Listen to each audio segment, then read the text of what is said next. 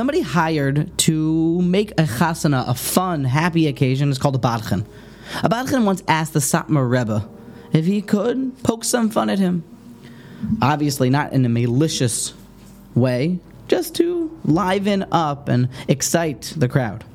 Taking his place on the stage, the badchen began to put on the talis and mimic the Rebbe, pretending to move his hands like the Rebbe, to learn like the Rebbe, to shuckle and to sway the way the Rebbe used to daven. All of a sudden, the badchen looks over and he sees the Rebbe's crying. Quickly stopping the show, he runs over to the Rebbe and says, "I'm sorry, it wasn't my intention. Please forgive me. Please, I didn't mean it to hurt the Rav. Please be meichel me." The Heilige Satmar Rebbe looked up and said, "You didn't hurt my feelings. You did not embarrass me.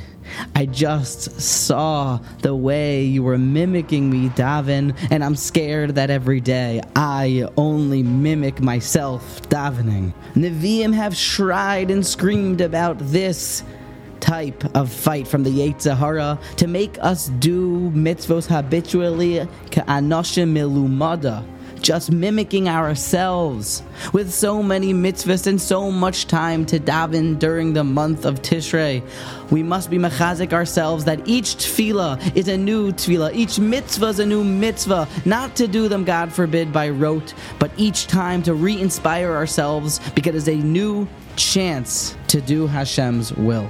If it means changing up the direction in which you shuckle, if it means to shake the lulav in a way that wakes you up, if it means to splash some water on your face, whatever it takes to make sure that we are present and excited to do the will of HaKadosh Baruch Hu.